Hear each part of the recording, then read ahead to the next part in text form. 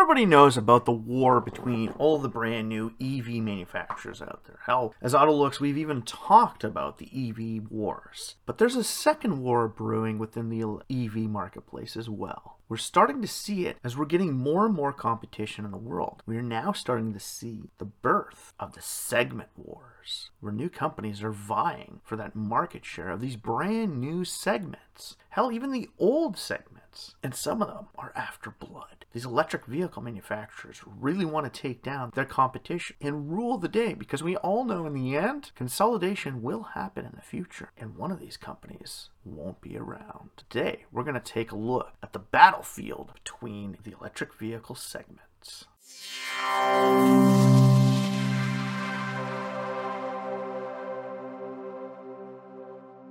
Welcome back to the Autolux podcast. I'm your host, as always, the doctor to the automotive industry, Mr. Everett J, coming to you from our main website, autolux.net. If you haven't been there, stop by, check it out. Go to the Corporate Links website, check out some of our ratings or rated pages, and review some of those annoying copycats from around the world, and see who's got the best designs and the worst designs on our Autolux A+ Awards of Excellence and the Rusty Awards for Design Disgraces. All on the autolux.net website. The Autolux podcast is brought to you by Ecom Entertainment Group and hosted by the one and only Everett J. So like I said in the beginning, there's a new war brewing within the electric vehicle world. EV segment wars. Originally, we had the EV wars, with all these new companies coming out and fighting each other. But now with some of these major players starting to get into the world, we're starting to see wars within the segment industry. One of the biggest wars we've seen so far is trucks. Everyone is fighting to the literal death of each other to win the EV truck war. They all want to prove that they can tow without losing power. They can tow as much as they want. They can go as far as they want. And they can do the same things as a standard truck. With companies like Rivian, Ford, General Motors, Stellantis, Lordstown, and even Tesla trying to break this market and carve out their own niche to ensure their longevity, this segment is getting pretty dicey. We all know that the Tesla Cybertruck was one of the first ones that we all knew about for the electric car industry. Everybody knew that Tesla was going to create a truck, and hell, they'd even started talking about a truck before the Model 3 was even released into the world. We all knew they wanted to get one done, and with them building a transport, it was inevitable that they would eventually create one. But unfortunately, in regular Tesla appearance, they didn't hit the market as fast as possible. With the likes of Rivian and their R1T hitting the market before anyone else and carving out their select little niche, they thought they can get in there and hold that marketplace for themselves. Unfortunately, at the beginning of their project, they had worked with Ford Motor Company. Ford was going to utilize the original Rivian R1T platform to build their own electric truck. But near the completion of the Rivian R1T, Ford decided to go their own way. And soon enough, the F-150 Lightning was released into the world. Rivian was furious. They helped build the competition, and the competition came out just after them. And then shows up the General Motors Hummer. The Hummer was an entry into a new market segment. It was bigger than the other two. It was more capable than the other two. It had a name from its past. The Hummer was cool, but unlike the rest, it was expensive. Stellantis released the Ram Revolution, which, and essentially to us, was major lunch bag letdown. The concept was amazing, and that's what we all wanted, and then they come out with this stupid Ram 1500 with a new front and rear clip on it. That's it. Really nothing else. Yeah, we get it. The F-150 did that, but they didn't lead us up with something amazing to give us something standard. So Stellantis isn't really winning anyone over. They're just hopping into the game because they need to get into it while there's still a piece to be taken. And Lordstown, well, God, we all know what's happening with Lordstown. They're having major issues. And now, with a lawsuit possible from their owner, Foxconn, the Lordstown Endurance may never make it to the market, similar to that of the Workhorse. They may never hit their markets that they were intended for contractors, paving the way for Ford and Stellantis to take over the fleet services.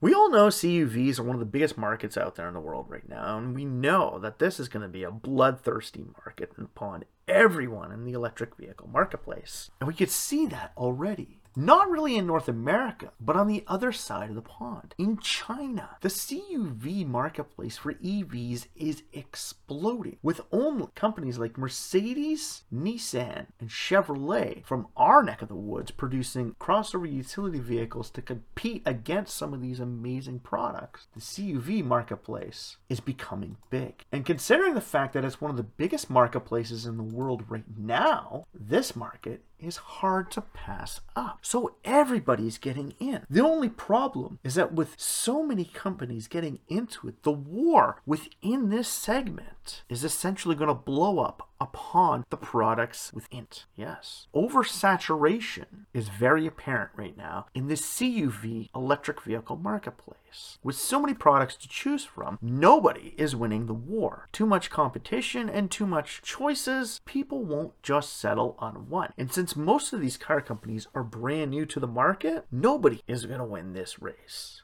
Moving over to active lifestyle vehicles, a new and emerging marketplace essentially created within the electric vehicle world. Spawned by products like the Model X and the Mustang Mach-E, the ALV marketplace is new and everybody wants a piece of it. It's not as bloodthirsty as the crossover utility marketplace, only due to the fact that the ALV marketplace is new and not everybody knows where it's going to go in the future. We all get it. We want coupe profiles, and the coupe profile CUVs have been around for quite a while, with the BMW X6 paving the way, along with its counterpart over at Acura with the ZDX. ALVs are starting to take off now as we transition from crossover utility vehicles to a more urbanized environment. With more people wanting less vehicles and more from their vehicles, the active lifestyle vehicle is slowly going to be where it's at. And as the CUV market becomes more and more saturated, this battlefield will slowly move over into the ALV marketplace. And once that happens, active lifestyle vehicles will become the norm in this EV war. Moving over from our base model soft rotors, we start moving into the utility marketplace. And the battlefield amongst the utility marketplace is starting to slowly grow. Whereas utility vehicles today are still seen by many environmentalists and those annoying piece of shit people that go and deflate tires and jump over fences to Formula E races and throw paint on vehicles. The SUV marketplace or utility marketplace is one of those ones that moving electric vehicles into seems like the smartest thing to do, but unfortunately, they're still seen as environmentally disadvantaged vehicles. Even if the Suburban was an electric vehicle that got the same mileage, people still see it in this day and age as an environmentally unfriendly product. This war hasn't taken off yet, but with Hummer and their EV SUV, Jeep getting all in with their Grand Cherokees and Wranglers, and hell, about to release a brand new version of the Wagoneer called the Wagoneer S as an exclusive electric vehicle product, Jeep is burning up the hot plate in the utility electric marketplace. Being that Jeep is as big as it is in the utility marketplace anywhere you go in the world, it would be dumb for them to pass up this opportunity. So you can kind of see who's going to win this war. Range Rover, as we all know, is tied in with the Jaguar nameplate, and where Jaguar is moving all of their products over to an EV counterpart, so is Range Rover, but they're taking their time a little more cautiously because, as we said before, they don't want to jump all into the pool. They're dipping their toes in to see where it goes. And with their products being more on the luxury scale, until Jeep gets smart and releases a Wagoneer plug-in, Range Rover will own this share of the upper market of the electronic vehicles, with only Rivian and their R1S and the Hummer EV SUV coming after them. But with a name as big as Hummer and Americans still bloodthirsty for big, burly luxury vehicles, Hummer may be able to take this one away from Range Rover. Moving from there, we start to get into a little bit bigger product. Transports, on the other hand, are starting to become an even bigger player in the electronic vehicle marketplace. It's not as bloodthirsty as you would think about it because essentially Tesla and Volta are one of the only manufacturers in it already. We get it, Neuron and Hyundai are starting to get into there. But when it comes to transports, EV transports aren't as meaningful. We get it. They lose power when towing. We're in the electric field and the alternative fuel systems. Hydrogen is the one who is fighting electric when it comes to transports. It's not company versus company. It's power source versus power source. And with companies like Hyundai, Mercedes, and even Nikola charging the way of hydrogen transport trucks, little companies like Tesla, Neuron, and Volta are really fighting it out to stay alive in the changeover from diesel to hydrogen. Moving into delivery products, you start to move in and get into the van marketplace. Now, the van marketplace originally was started by all these little small companies. I remember Workhorse was one of the original ones in there. And then we get companies like Changqi getting in there. Levesque, London Electric Vehicles, Morris JE, Electric Bussy, they all start getting into these last mile delivery vans. But then again, Amazon is one of the biggest deliverers out there, along with FedEx and UPS. Arrival becomes one of the big players in the cargo van delivery market. At the beginning of the cargo van EV product life cycle, Arrival seemed to be the top player in this marketplace, beating everyone else out in gaining FedEx and UPS sales. Unfortunately, their product took too long to enter the marketplace, where companies like Rivian and their product for Amazon and General Motors with their BrightDrop are starting to move in to take over. The big players are starting to crush the small guys, where it's unfortunate to see that happen, where companies like Canoo are having the hardest time of their life trying to bring out their last mile delivery vans. Getting a sale for nearly 10,000 vans from Amazon really put Rivian in the right spot to compete with the big players. Arrival originally had that, but unfortunately the product that's coming to market does not look like the space age product we initially saw at the beginning, so we have all lost interest in that product as it has become more, it's bland, it's boring, it's lost its product appeal. You could say the same thing about BrightDrop, but unfortunately General Motors has been playing the cargo van stream very mildly over the past 20 years. With only their giant Savannah cargo vans, they haven't been competing with the tall upright vans that were brought in when Daimler-Benz brought us the Sprinter. We now have the Ford Transit, the Fiat Ducatos, the Nissan NVs, Renaults, the ProMasters. They're all coming in with their top-heavy designs. But GM sits back and says no. Arrival didn't make their end products for the North American marketplace for FedEx and UPS. So GM stepped up their game, updated the Cami plant outside of Ingersoll, Ontario, and brought BrightDrop to market. They may not be winning the war over Amazon, but they are keeping their competition from Ford and Chrysler at bay, where BrightDrop is a dedicated electric vehicle counterpart, where Ford Transit and the Ram ProMaster are just alternatives. General Motors and Amazon and Rivian are winning this battle. Moving to the smallest scale of this product range are pod vehicles. Now, if you've checked out our website and gone to the rated portions, you'll notice that in the EV or hybrid category, you'll find pods because they're all tiny little electric hybrid or minuscule amount of engine vehicles. These are the single or dual capacity vehicles, and some of them are even being utilized for delivery. The Poco Meme also has a counterpart from Germany, which is being utilized with a dedicated very last mile delivery vehicle. And with companies like Citroen getting into this marketplace, little companies like Silence, Microlino, and even City Transformer are having a hard go at it. But as we change our mindset in the inner cities from these big burly vehicles and having car sharing more readily available to us, small little companies and tiny little pod vehicles for inner city travel will become more prominent, where companies like Silence and City Transformer can start to take over some of the product life cycle away from companies like Opel and Citroen. The City Transformer may seem like it should be the top contender in the pod race because this vehicle is capable of traveling in an inner city market on skinny little back roads and opening its wheels up wider so it could travel at a high rate of speed on the highway. Its technology is there for this product to be the most bloodthirsty pod on the market. But unfortunately, this little guy doesn't have the backing that Stellantis has for Citroen. The ME and the Opel Rocks are rocking the world of the pod marketplace, taking the reins and showing everybody else that this weird little pod thing, fully upright but ugly, is what we want when we want to get into a pod. Don't get it. I prefer to get myself into a Microlino or a Ortega, similar to that of the original Isetta.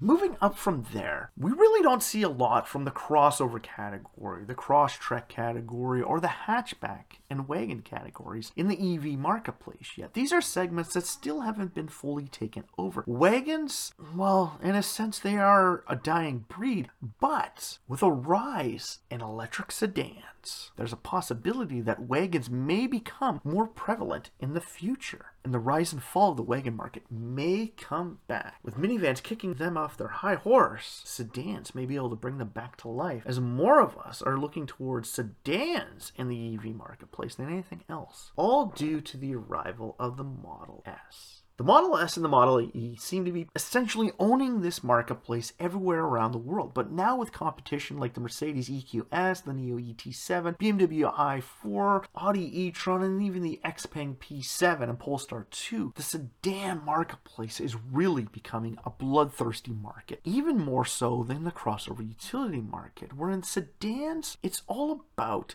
gaining that little bit of the market share. You gotta remember, sedans at one point were the biggest product out there. Now with crossover utility vehicles being the biggest market out there, that's what everybody wants. But with sedans still being one of those main products and people seeing electric vehicles as sedans first before any other product out there, this is the market that we really need to watch the most. Tesla is holding on strong with the Model 3 and Model S, but in the Asian marketplaces, NIO and Xpeng and GAC are really putting the hammer down on Tesla. In the European marketplace, Audi, BMW, Mercedes are smashing through them. But I guess you could say the biggest contender worldwide against the Model S and Model 3 would have to be from NIO, as NIO gains a foothold as becoming one of the second most valuable electronic vehicle manufacturers in the world. Their products within the crossover and sedan marketplaces will become the products that will become the biggest fight on Tesla's hand. And with Tesla owning the sedan marketplace still to this day, this market and all of the competition are out for blood. With Audi releasing not just the e-tron, but the e-tron GT and the Taycan from Porsche being released as both the Taycan and Taycan Turbo, Tesla really has their work cut out. Without any history behind them, they can really lose their place to the bigger companies who are going at them from all angles. They are the pack of wolves coming after this deer. Away from sedans, we have our small up-and-coming marketplace.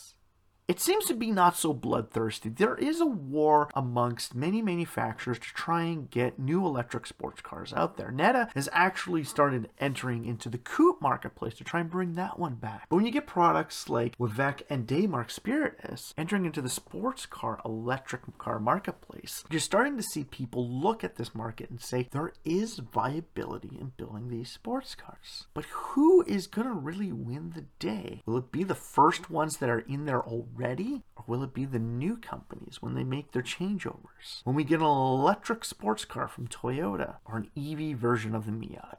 That is when the true war will appear in the sports car market. So for now, it's more of a collaboration of partnerships and freedom. The war hasn't descended on sports cars yet. And at the top of this whole war comes the biggest war amongst all of it. People seem to think trucks and transports and vans is the most bloodthirsty, an active war in the electric vehicle marketplace. But no, it is not. Because with both electric and hydrogen being in this marketplace, the high performance world is where it all happens. Every single one of those products is fighting each other. Milan, Lotus, Spark, Alieno, Lamborghini, Maserati, McLaren, Ferrari, Rimac, Singer, Tesla, Pininfarina. They're all out for blood and they all want to win. Now they build in low volumes, but the unfortunate thing is for them, they still compete with each other. There's not so many millionaires to go around. There's more so now than there was 20 years ago. So there's a bigger market per se for this area. But when you get companies like Ferrari and Lamborghini going up against little guys like Rimac and Alieno, and then all of a sudden Lotus just blowing up on the scene, coming back to life with the Avija, everybody is after the top spot.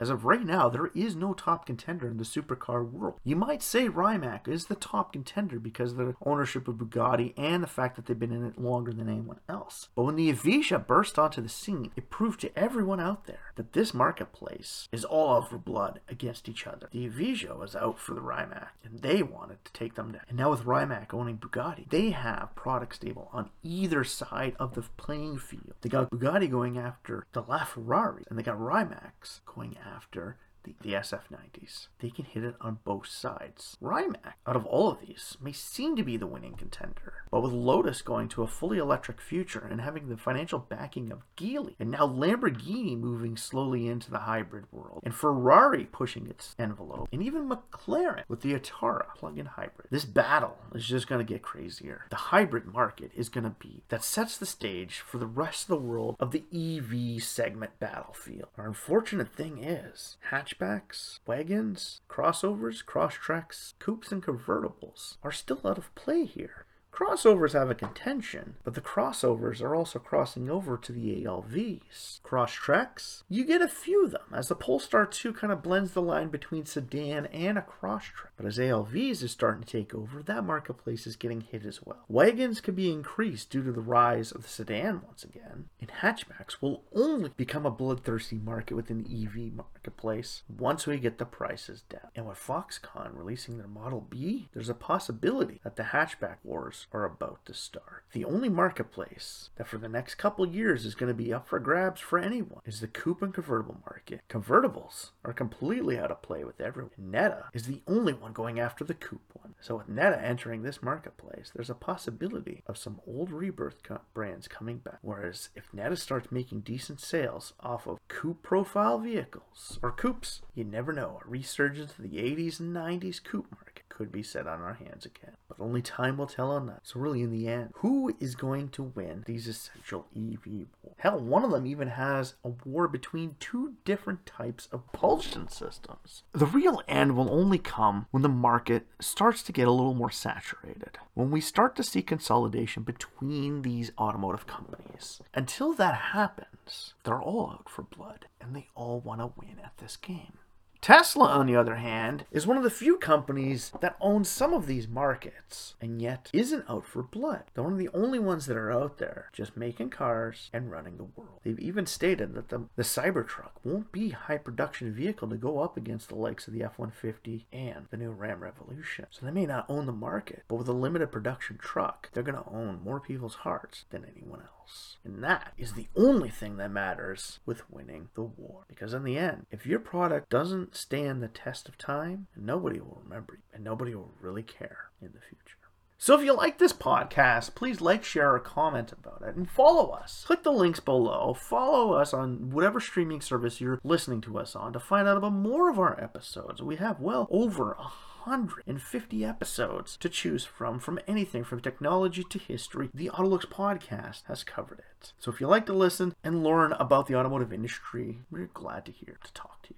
And if you haven't done so yet, please stop by the Autolux.net website. Check out even our podcast page about this one. You see images of vehicles we have talked about within this podcast. We give you the visualization of this podcast without giving you a video of the podcast. So if you really want to see it, stop by the website, check it out, and look. The Autolux podcast has been brought to you by Ecom Entertainment Group and hosted by the one and only Everett J. So strap yourself in for this one fun, wild ride that the EV segment wars is going to take you on.